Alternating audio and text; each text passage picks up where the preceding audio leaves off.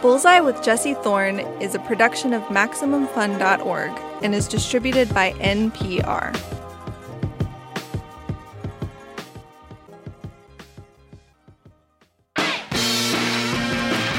It's Bullseye. I'm Jesse Thorne. It's time now for the song that changed my life. It's a chance to talk to artists who make great music about the music that made them, them. This week, singer-songwriter Dougie Poole. Michelle turned in her DFA for CDL, and now she drives that box truck 50 hours a week. She don't paint anymore, she misses it for sure, but who's got the time? And that day she got her money sure was sweet. Dougie Poole is based in Maine, and he makes country music. But it's experimental country music.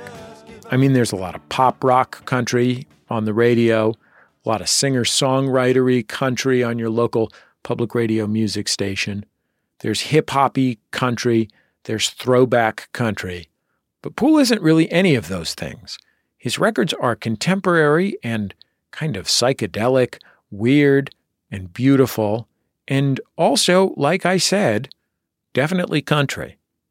So I guess it isn't that much of a surprise that when we asked him to pick the song that changed his life, it wasn't Dolly Parton or Garth Brooks or even the Drive-By Truckers.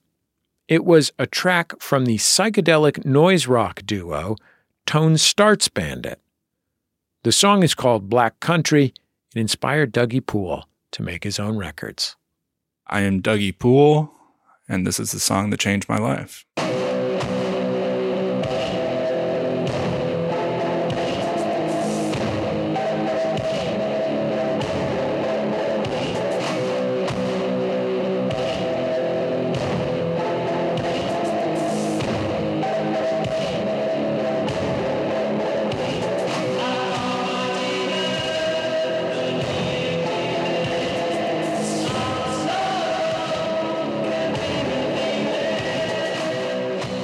First time I heard this song, I must have been 18 or 19. I was in college. I was at a basement show in Providence. And let's see, Tonstartssbandht is Andy and Edwin White. They are the childhood friends of one of my closest college friends. You know, they started touring really young. You know, they were touring probably when at least Andy was like 18, 19 or something like that, and Edwin's a little older. This was probably around 2008 in the winter. I remember it was very cold. I remember we drank Sparks that night. I think it was maybe before the Four Loko craze. I remember thinking that these guys were so confident and so self-assured in how they performed and knew what they were doing. And they knew why they were in the basement performing. And they had been in basements before performing. And it was not their first time, plugging their SP404 into the PA and, wailing on their mics.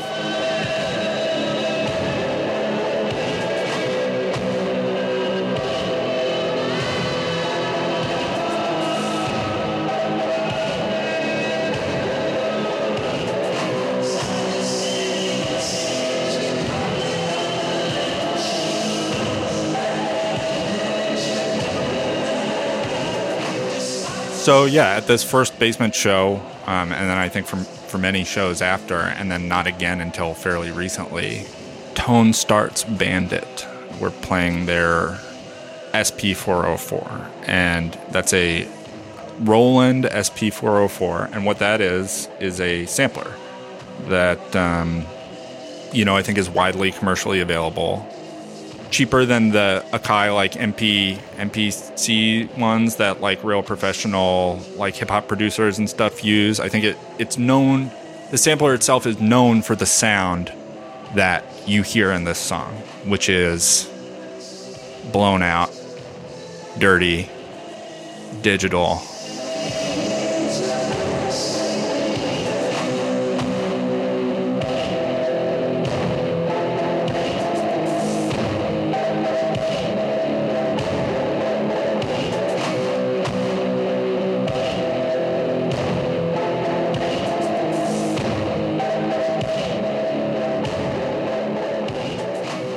Well, I think up until that point, right, I was like kind of a little deadhead, you know, so I was not like altogether unfamiliar with like what charms can be held by what is, I think, by audio file standards, like a pretty poor quality recording.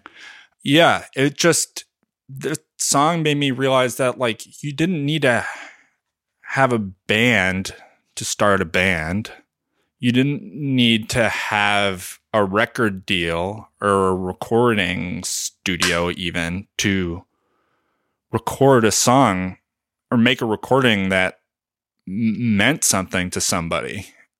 And that's terrifying and also freeing, you know. It's sort of like started me thinking that maybe this is something that I could do too. And I think it was really important for me to see that, because it suddenly made making music that people responded to seem immediately possible, you know, in a way that I don't know what I thought you did before I heard that, if you wanted to be a musician, you know, like maybe I thought, yeah, I don't know how I thought you could be a musician. Like maybe you needed to have like stage parents I genuinely don't know. Or like you play enough open mics and then like somebody gives you a record deal or something crazy like that. Yeah, I don't know how I thought it worked. I probably didn't even really think about it because it wasn't even something that I thought was possible. I'd been playing music for a long time, but I'd never made my own recordings. I'd never really had a band. It wasn't really something that people that I knew when I was a kid did with like the real seriousness of like, this is my work. This is what I do. It was the first time that people that I had met and known sat down and made their own record.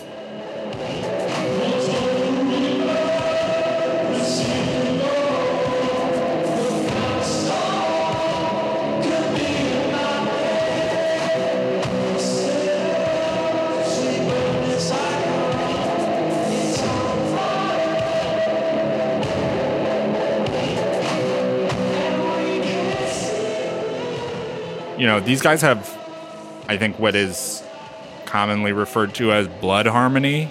I think it's a phenomenon that people use to describe when siblings or family members sing together. All the car rides and chorus trips and whatever they did together, they just know how the other one sings, and their voices are related, and they go together.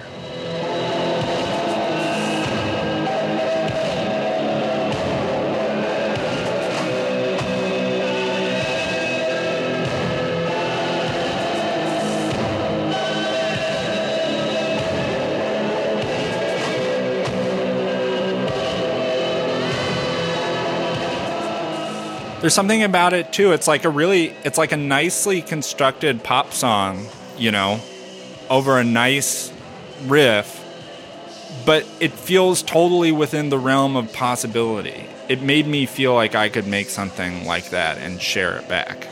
And it's a really special kind of beauty too. It's like, it's scuzzy and it's homemade, and that just adds to it.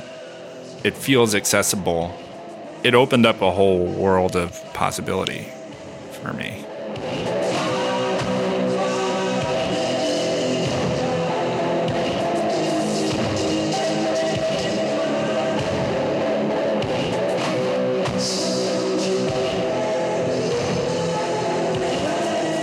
My relationship with it, I think, has changed over time. You know, there's long periods of time where I don't listen to it. But whenever I hear it, you know, this is kind of like a classic old guy thing now. It reminds me of the basement and being young and not knowing what I was doing, not having a sense of where I was going.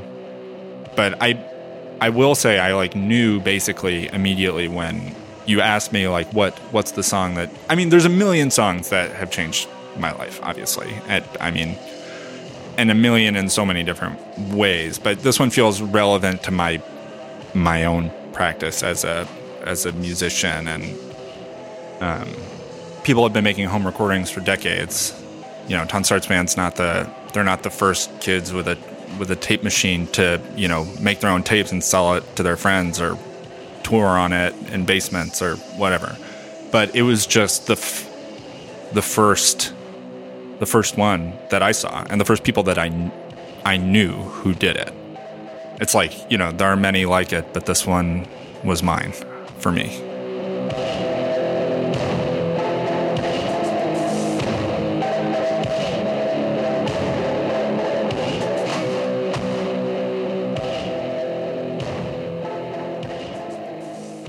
Singer-songwriter Dougie Poole.